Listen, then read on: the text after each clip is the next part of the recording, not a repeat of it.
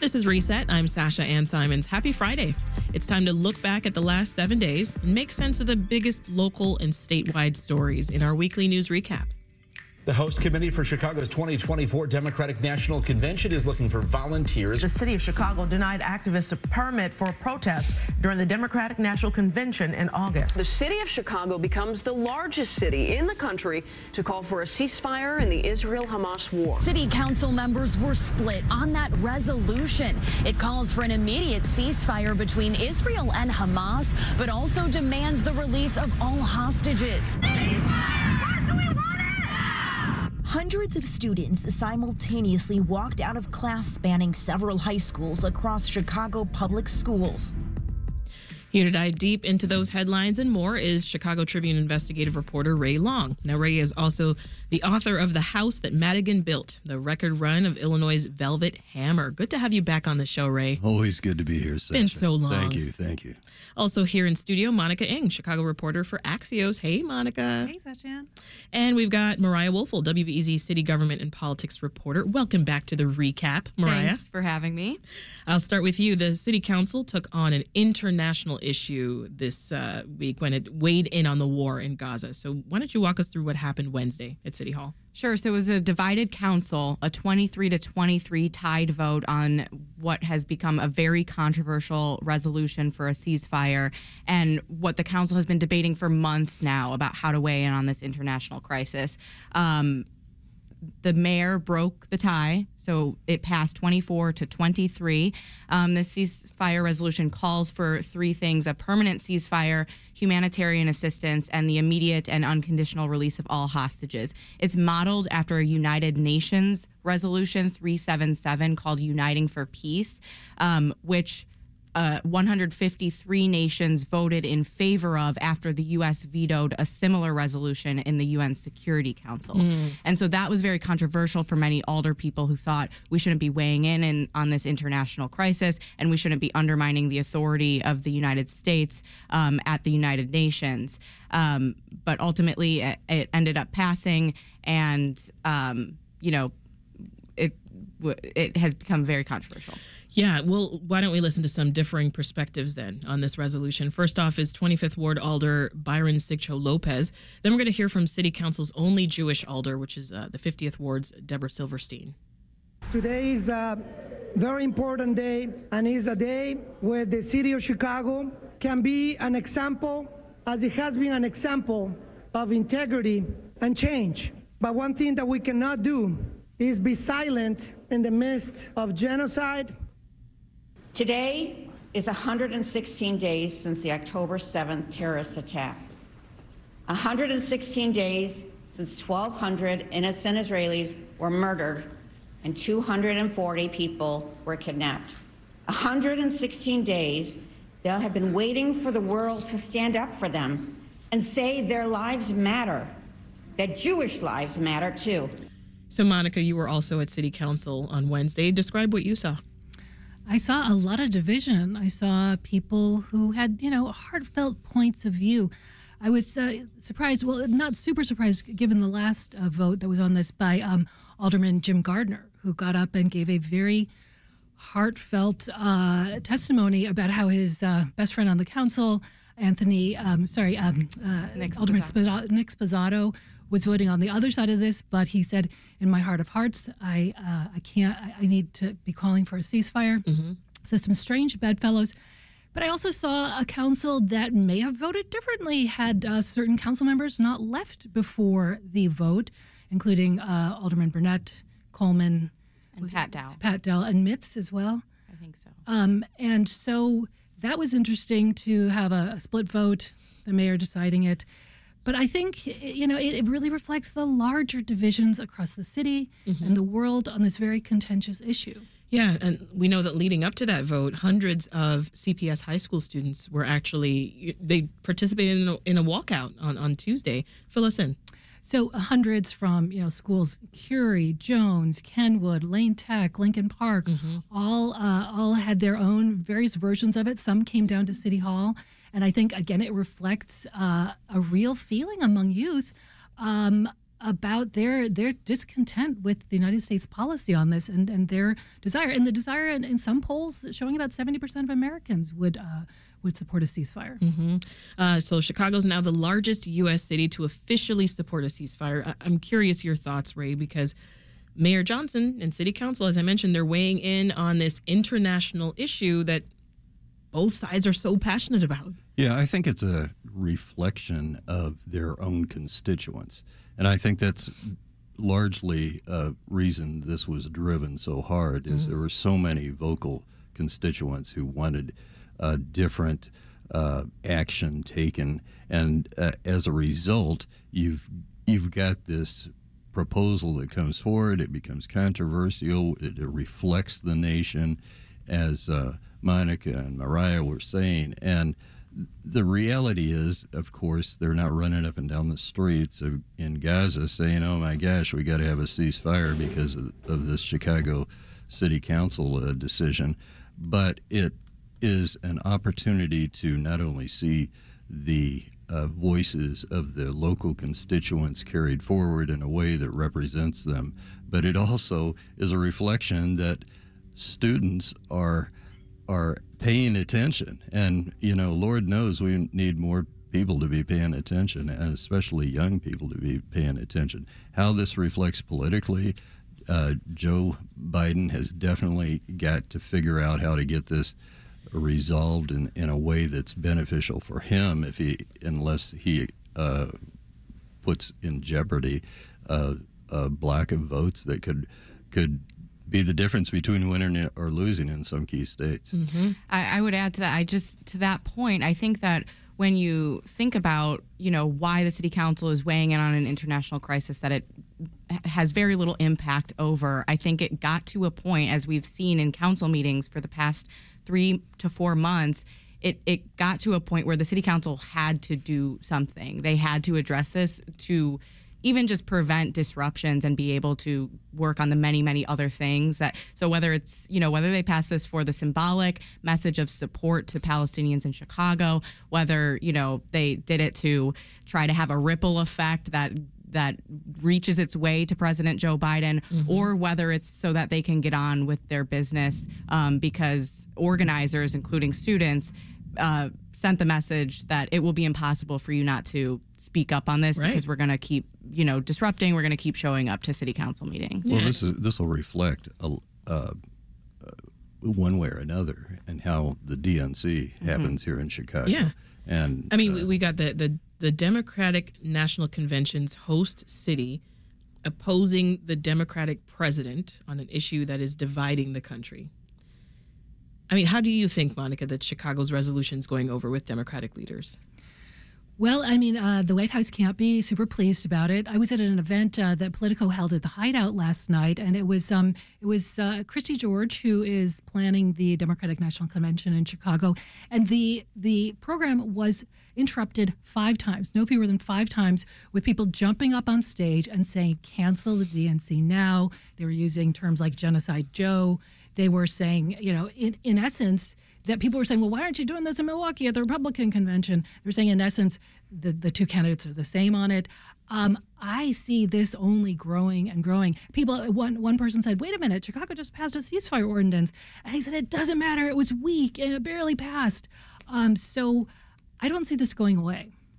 Yeah. Now, organizers, they're already preparing for protests outside of this summer's convention. And one application for a protest was just denied this week, Monica. That's correct. What happened? It was a group that is advocating for LGBTQ rights, and they wanted to have their protest outside of the official zone, and that appears to be the crux of the denial. But I think in a larger scope, it shows the beginning of, I think what Neil Steinberg said in his column today was a circular firing squad of Democratic Party, that those who generally do agree, and even the group said, hey, most of the Democratic Party agrees with us. We're going to all start kind of attacking each other they are going to start attacking each other with internecine battles ahead of this. While some people are applying for protest permits, convention organizers are encouraging others to apply to be neighborhood ambassadors, Mariah. What's that about? Yeah, this is part of the DNC's effort to make good on its promise to expand outside of the center, the United Center's core, where the DNC will be held, and McCormick Place, where it will be headquartered.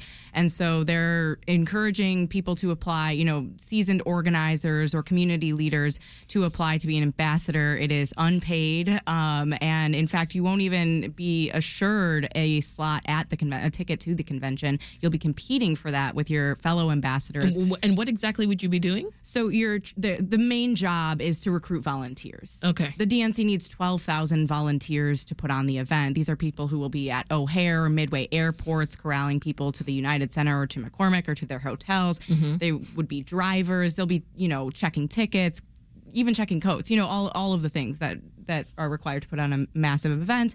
And so the main role will be recruiting volunteers. Each of the 77 ambassadors, if they can hire one from each neighborhood, will be required to get at least 50 volunteers, but then they're competing for whoever gets the most for There'll be prizes. Ticket to the convention, cash prizes. Will there really?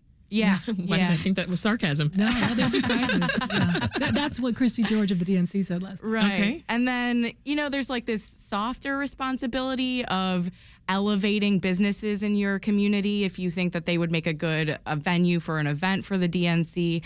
These ambassadors are going to have bi-monthly check-ins with the convention committee's leadership team. Mm-hmm. So if you're seeing a business that really wants to get involved, you could, I guess, take that opportunity on a phone call to be like, so-and-so cupcake shop in my neighborhood is interested in hosting the Democratic Party or some delegates or a delegate party, or just even proposing a business in your neighborhood to be on this list of vendors that the DNC is creating to send out to all of the delegates. So applying to be a neighborhood ambassador, Ray? I'm not sure if that would work for me.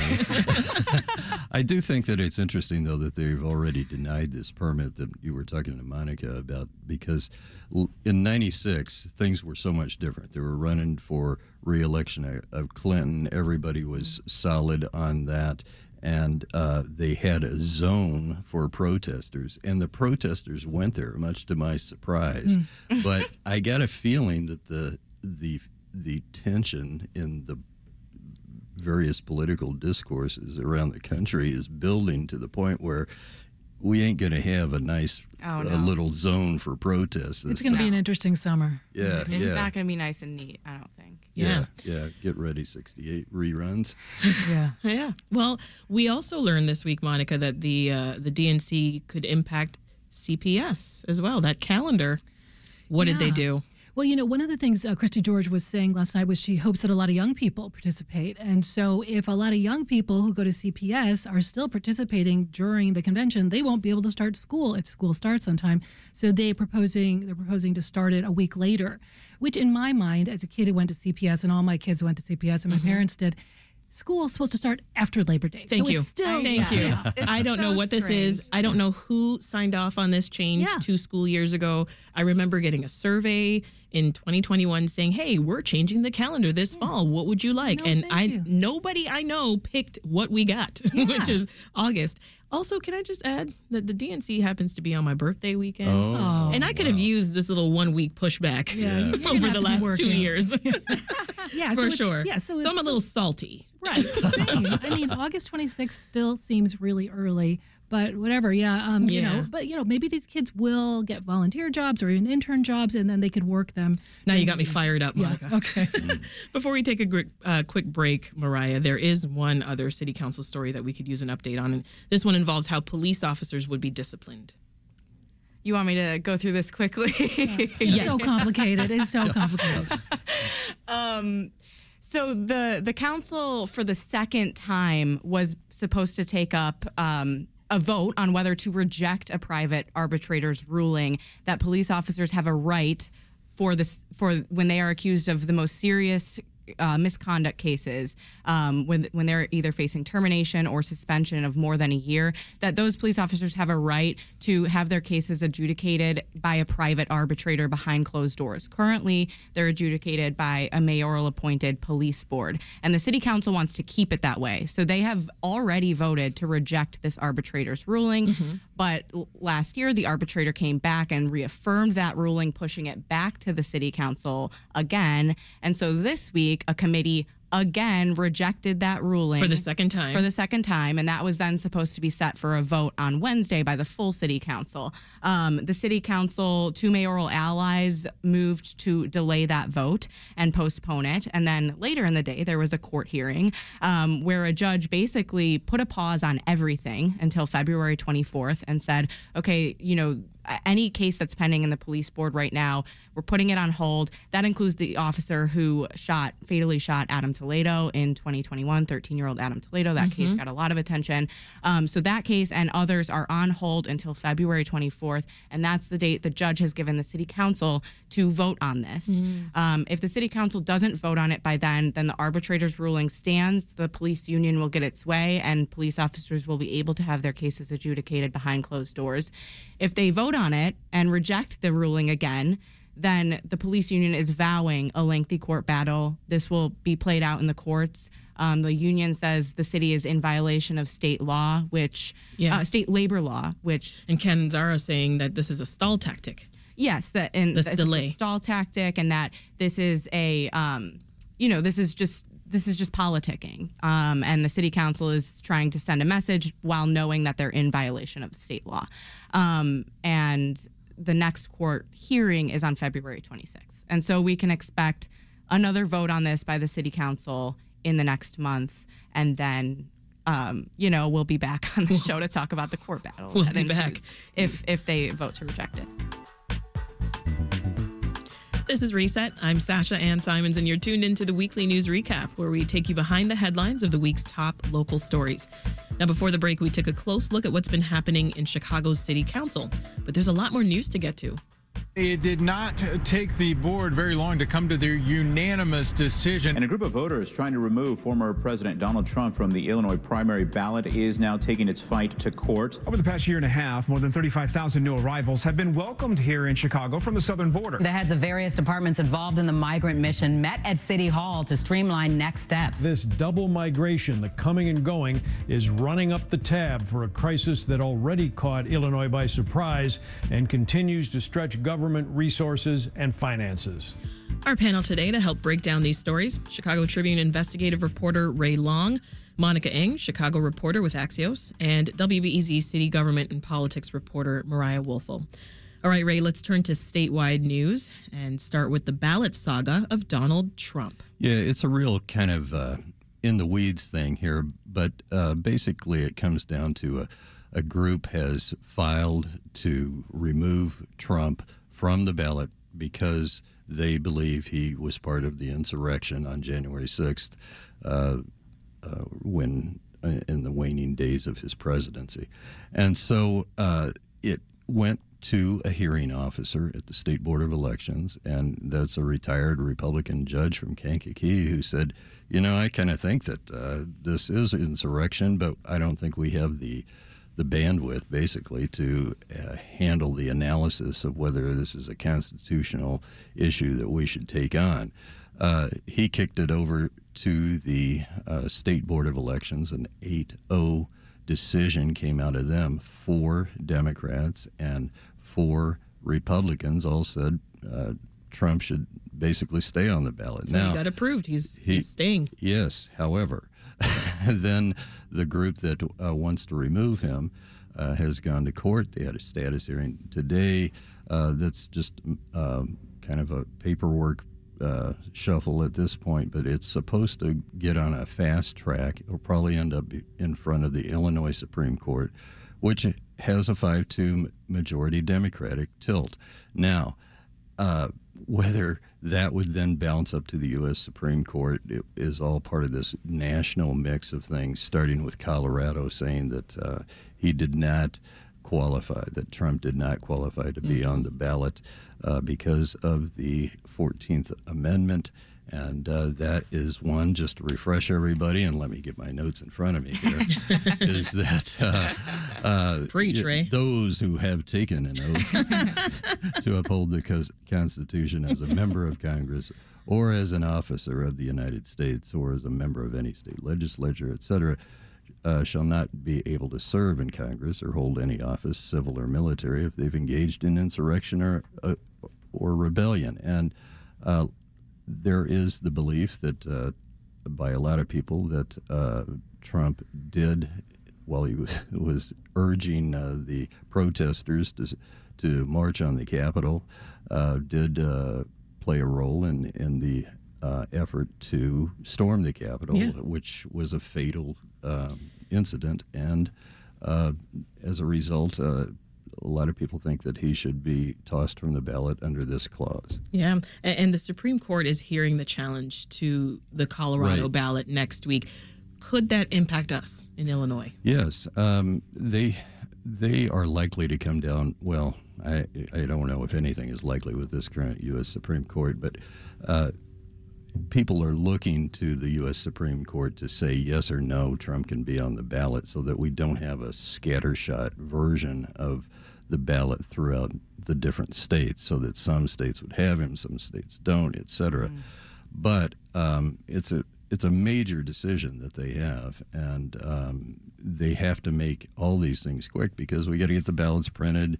They're supposed to be printed by February 8th. It's not unusual in Illinois to have some kind of kink in the system and push back the printing, but they have to get out and get printed for early voting and for military folks who are overseas. Yeah.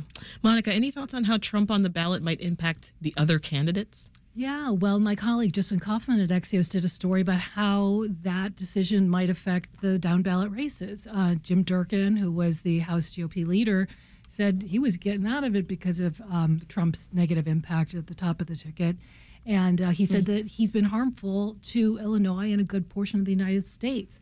We had Pat Brady, the Illinois GOP chairman, who told the Center for Illinois Politics, since Trump's been involved, we've lost DuPage County. We're down to super minority status in both Illinois Houses and Senate, and we don't have any constitutional officers. But I think, Illinois is largely a tale of two states. You get the Chicago metropolitan area, and then you get downstate. And actually, downstate, people believe Trump is actually energizing votes, and so it's not uniform. I think the Republicans who were in the Chicago area, Kendall County, DuPage County, even some Northwest counties, they felt like this is not good for us. We're losing the suburban moms and the suburban women. Couldn't be more divided. Yeah. The Democrats are split over this too, because they think that Trump is energizing too. That having Trump on the ballot just pushes more Democrats to get out to the polls and vote against him. So that's one school of thought, as opposed to this group that is also trying to knock him off. Everybody's looking for motivation from Trump, it sounds like. Well, speaking of elections, that March primary is not far away, Mariah, March 19th. Illinois is still looking for election judges. What's the latest? It's a common tale. We talk about it every election season. Finding enough poll workers, it has become increasingly challenging for election officials. My colleague Tessa Weinberg did a great story kind of looking at why that is and how people are trying to address it. And she found that, this downturn, multiple factors, a downturn in recruitment from political parties of election workers themselves. And so that has shifted the onus onto government agencies to find poll workers. Also, challenges in elections and voting patterns require new training every year. And so you have to just changing rules of how elections are carried out require new training. And then this increase in threats and harassment that has plagued workers nationwide. I'm not sure that's as much of an issue in the Chicagoland area. Well, it's definitely not as much of an issue in the Chicagoland area as it is elsewhere, but that contributes to motivation. And so election officials in Chicago have tried to increase pay. I think you can get paid around $230 in Chicago as a new election judge, $450 or $400 as a polling technician. In Chicago, we do have a little bit easier because of the consolidation of precincts that we saw recently. And so 6,500 election judges are needed, which is a huge decrease from the 11,000 that were needed 2 years ago before precincts were reduced by 40%. But yeah, the election's coming up.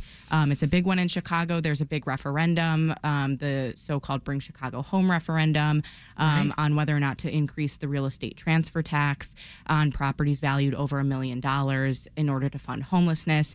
And so that's going to be energizing for voters. It is, primary elections are a little bit, the turnout is lower, but I'm sure election officials are expecting higher turnout for this primary because of that hot citywide topics. ballot. Yeah. I'm sticking with you for a moment, Mariah, because I want to turn to that migrant crisis. Mayor Johnson once again delayed enforcement of that 60-day shelter stay limit. Let's listen to a little bit of what he had to say about that. Because our plan for temporary emergency shelter was never meant as a long-term housing solution. But we want to give every person and every single family that has come to our city enough time to process their work authorization, find housing, start a new life in our great city. So this is the third time that the mayor's delayed evicting migrants from shelters. How long is he now saying that they can stay? Until at least March. And so now he thinks winter will be done? It's a factor of things. It's a number of factors contributing to this. It's one that people aren't being housed fast enough, and he is hoping that ramps up with state aid for caseworkers at every migrant shelter. And I think they are starting to see people getting housed more quickly, but they are still struggling. And I think they took a look at the numbers and said, by our February 1st deadline, we have around 2,000 people who are going to be forced to leave. Right. And it's unclear how many of those people were able to find housing. And I don't think it was significant enough of a number for them to move forward with that deadline. Also, there have been fewer buses arriving to Chicago. And so I think that they have been better able to manage the influx, but it's unclear how long that will last. That could change tomorrow. That could change next week. There could be 16 buses that arrive.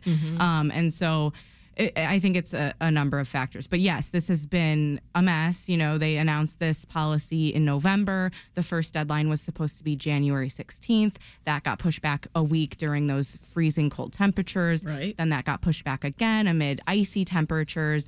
And now it seems less weather related and more so just, we've got to start getting people housed quicker so that we're not pushing, 1,500 people or 1,000 people to our landing zone. Yeah, and in other cities like Denver and New York, we talked to a woman who reports out of New York City last week, and she said that they already started enforcing shelter limits there. Yeah, and he kind of pointed to that when he delayed this deadline. It was a question of whether he was going to delay it or forgo this policy altogether. He was getting pressure from nearly a third of the city council to do away with the eviction policy altogether, saying Chicago shouldn't be in the business of evicting vulnerable people or putting them on the streets. So he premised his comments by saying, look, there are already cities who have really much more stringent caps than we do. I think he referenced one state with like a 14-day cap for single individuals. And then he said New York is, continuing with this policy. Another state has a ban on the Massachusetts, a cap on the number of migrants that they will shelter in beds. So there's maybe not an eviction deadline for them, but they have a cap. And once those beds are filled, you're out of luck. You can't come, or we can't shelter you. And so he prefaced his comments by saying that, and then continuing to say, we want to be flexible here. We're going to push this back a little bit, but we're still going to move ahead with this policy. We'll see. Yeah. You're shaking your head. Well, I'm just through 90% of Mariah's response there, Ray. I got to get you in. Well, it wasn't because of what Mariah was saying. It was... She's delivering the facts. Yes. The truth. The truth is what we want. I just think that Brandon Johnson better hope that Puxatawny Phil is correct, and he predicted an early spring, and our local critter also did the same thing too. So, but we have to not lose sight here that these are human beings, and it is so anathema to so many people that we're just ready to toss people out and not welcoming them. We're supposed to be a welcoming city. We are supposed to be a quote-unquote sanctuary city. And if that is what we are supposed to be, then walk the walk. I'm going to play devil's advocate, and I never do this. The Welcoming City Ordinance does not guarantee shelter, as New York's law does, actually.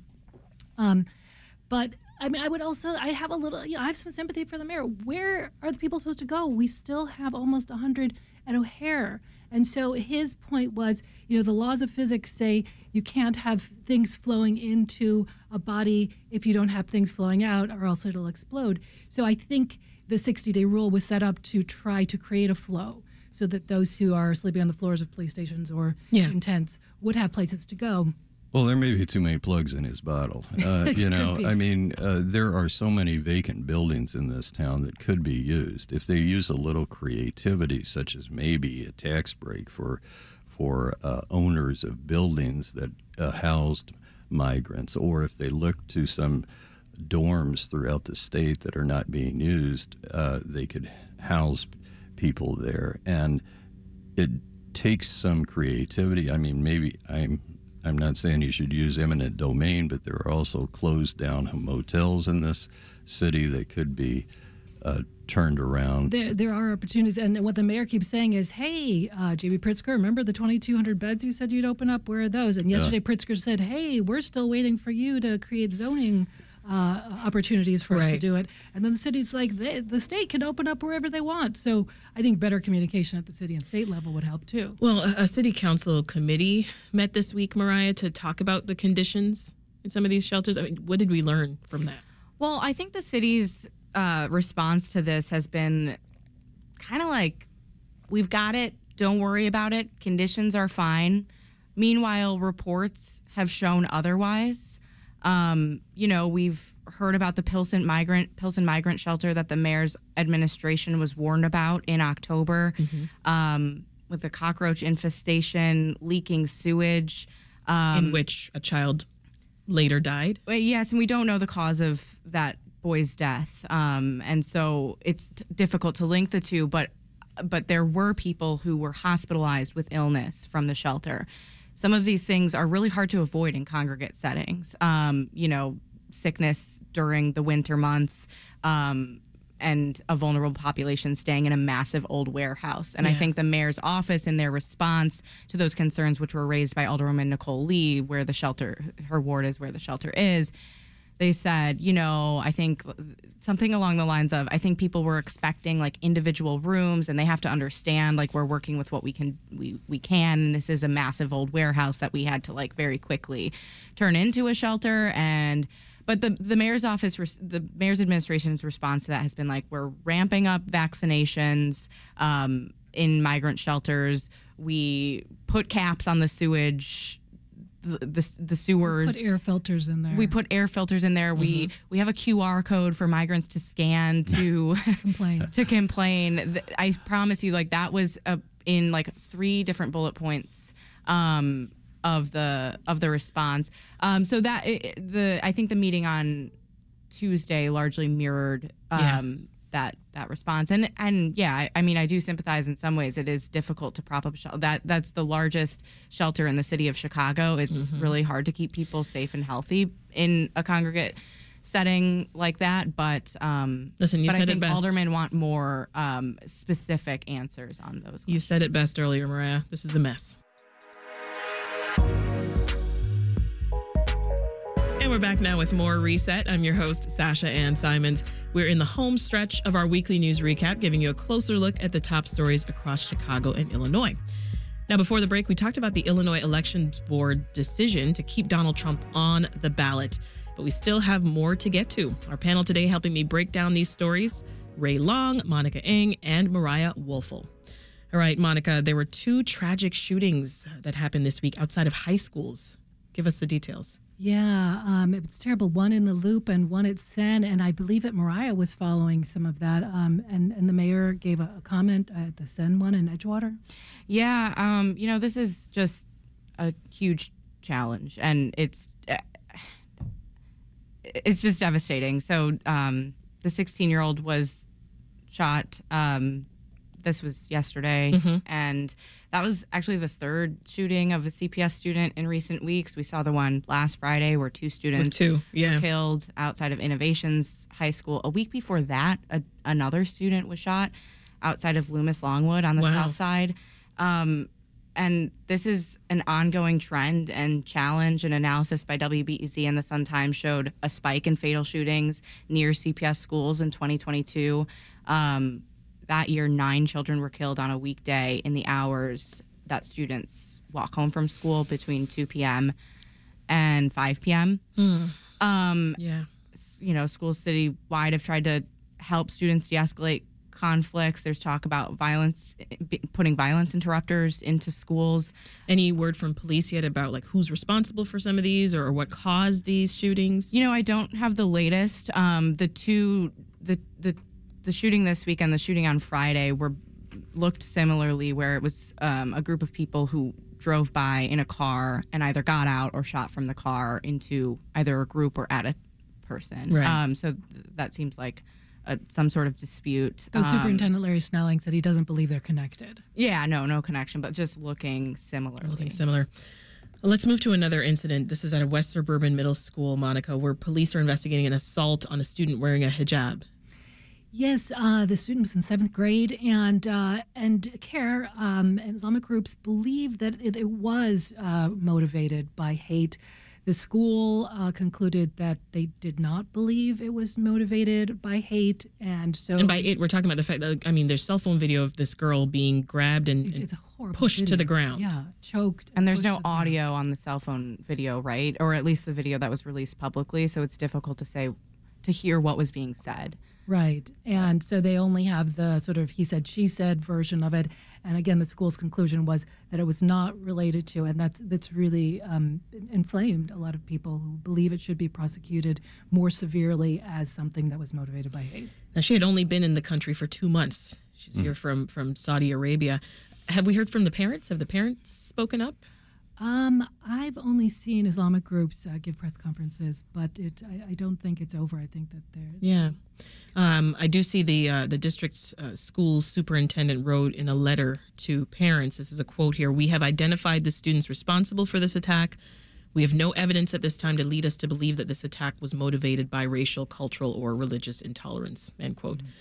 To your point, Monica, a lot of people, I think, are just really disturbed here that there were plenty of kids videotaping this assault, but no one seemed to do anything to stop it. Yeah. That's kind of the times we're in, right? Pull out your phone first. Yeah. Maybe. Unfortunately. You could imagine that some of those kids potentially weren't even doing that maliciously, but it is just like an instinctual thing. That's and the which reaction doesn't now. excuse it. I mean, Yeah. Another school story. This one, thankfully, doesn't involve violence. Monica, briefly update us here because the state's adjusting how kids learn how to read. Yeah, so, for the last century, there's been this debate, phonics versus whole word. Should you be learning through memorization and guessing in context and the love of reading, or should you learn how TH sounds or F sounds or PH? And it seems like the pendulum swings back and forth and back and forth. It's swinging back toward phonics, especially after a very popular podcast called Sold a Story kind of synthesized the research on this, which does seem to show that for a large swath of children, this whole word, or you can call it balanced literacy method, leaves a lot of them stuck at a certain point where they're not progressing as readers. We asked our readers, tell us, how did you learn to read? And we got dozens and dozens of responses. Most of them said phonics in Catholic school in the 1960s. I guess that tells you what our readers are like, but they all loved phonics, and they all said, my grandchildren learned to read with whole word, and they had really a lot of difficulties. Every kid's different, but phonics seems to be winning the day again in Illinois. Yeah.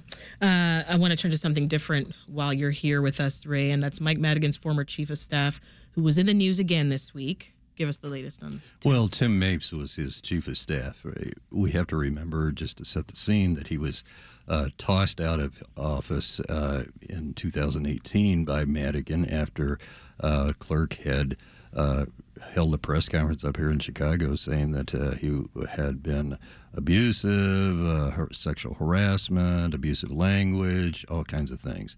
Then, flash forward to 2021, in the midst of the Michael Madigan investigation, he was called into the grand jury, and he had even been given immunity, and he ended up being charged with perjury and attempted destruction of justice. And sitting through that trial, Mariah, you were in that trial too at that time? I was not. No. We've been in court so much for public issues. Different trial, Ray. Yeah. Well, anyway, I mean, they played the whole grand jury tape. I mean, it was very clear that he was not saying everything he knew, and now prosecutors won a conviction, and now they're recommending that he spend 51 to 63 months, so a little over 5 years, if they win on that. Now, when's he scheduled for sentencing? February 12th. And so, of course, his team is saying he's a really good guy, et cetera, but there is a real dynamic here where I don't think there will be a whole lot of people in Springfield who will be cheering if he gets off with a light sentence.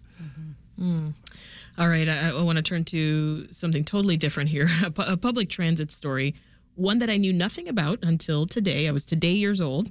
Monica, you covered this for Axios. Tell us about CTA's new P shields real quick. I just helped with his story by going to, of all places, the Addison stop by Wrigley Field. Why? What do they need there? They said in areas where they've had urination problems, they have put these P shields in that kind of like splash back at you if you try to pee on them. And they also splash the urine down onto sand, making it easier for them to clean up.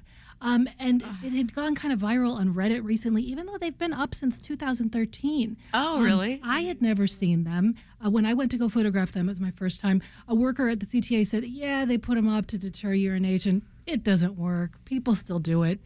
I mean, you could just pee in the sands. Right. I mean, that's, yeah. So, they did tell us that they're very popular on European transit. Yeah. I didn't make that up. Well, you see, what else is popular in Europe is public bathrooms. And we covered this on Reset this week because public bathrooms are coming to Chicago. Yay. We got messages about the issue while we were having our conversation earlier this week on the show. And we're going to play those messages on Monday. Some of our listeners have some really good suggestions about that upcoming change to city parks, et cetera, et cetera. But I want to turn to something else here because on the recap, Ray, I mean, we try to keep everybody in the loop on what's happening around Chicago all week. I think that's what we all do as journalists, right? That's our job. But yesterday, you and your colleagues at the Tribune, you asked people not to get information from your newspaper or your website. True. And I have to give disclosure here, too. I am a member of the Chicago Tribune Guild, and I spoke at the press conference, and we were on a one-day strike, and we're not going to get the hedge fund overlords, Alden from New York, to bow down to our demands in one-day strike. But we made a point, and I think it's very clear that we don't want to have to do all the hard work that we do, knocking people's heads all week to get stories, and then have nobody given us pay raises for 5 years. We've been trying to get a contract with this hedge fund, and they just are recalcitrant. They have not offered raises with the cost of living and all the inflation that's gone on, and they have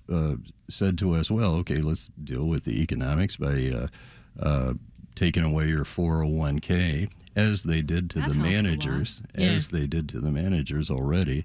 And we have said, that's like a cut in pay, and they've offered a couple of bonuses for signing, and that's just not reality. This is not a group that is working for a paper that is poor mouth. This is a paper that, contrary to many in the country, had made double-digit profits consistently. And then this group comes in, buys out a lot of people, and is operating with a smaller staff. We're running and pedaling faster, and we're still managing to stay robust. I have to give a shout out to all my colleagues for that. But come on, you're still raking in money, and you're not passing it around. Yeah, I got to give this last minute here to Monica, who worked for the Tribune as well, was one of your colleagues for 16 years. Your partner also has a strong connection to the paper. Monica, quick thoughts on this? Yeah, he's the former editor-in-chief. And, he won't say it, but I can say Alden buying the paper was not a small part of his reason he wanted to leave. He did not want to be cutting. He did not want to be listening to their edicts about how they're going to run the paper. And it's very sad to me. I worked at the Sun-Times before the Tribune, and the Tribune was always the paper that would never unionize because they were so well paid. You could send 4 kids to college, have a house, and a wonderful retirement. When I hear what these kids are being paid these days, I'm like, oh my gosh, what do you have, 5 roommates? And you're like a reporter at the Tribune? Times have changed. And Trib reporters weren't alone, right? There were journalists at newspapers across the country striking yesterday. Right. There was one, just really quick, there was one other colleague who said he's actually taking Uber to supplement his cash. He's driving an Uber. Yeah. That's what I mean. Thank you, Monica. And another one stood up and said she hadn't had a pay raise since 2004. Wow. Remember when Tribune employees used to retire as millionaires? I mean, now they're driving Ubers on the side? Well, there was a lot of people who came out with windfalls there, and as they broke up the company, too. Well, I hate to leave it on that note, but best of luck to y'all. Hey, truth matters. That's it for the weekly news recap. My thanks to Ray Long of the Chicago Tribune, WBEZ's Mariah Woelfel, and Monica Ng of Axios. Have a great weekend. You too. You too. Thank you.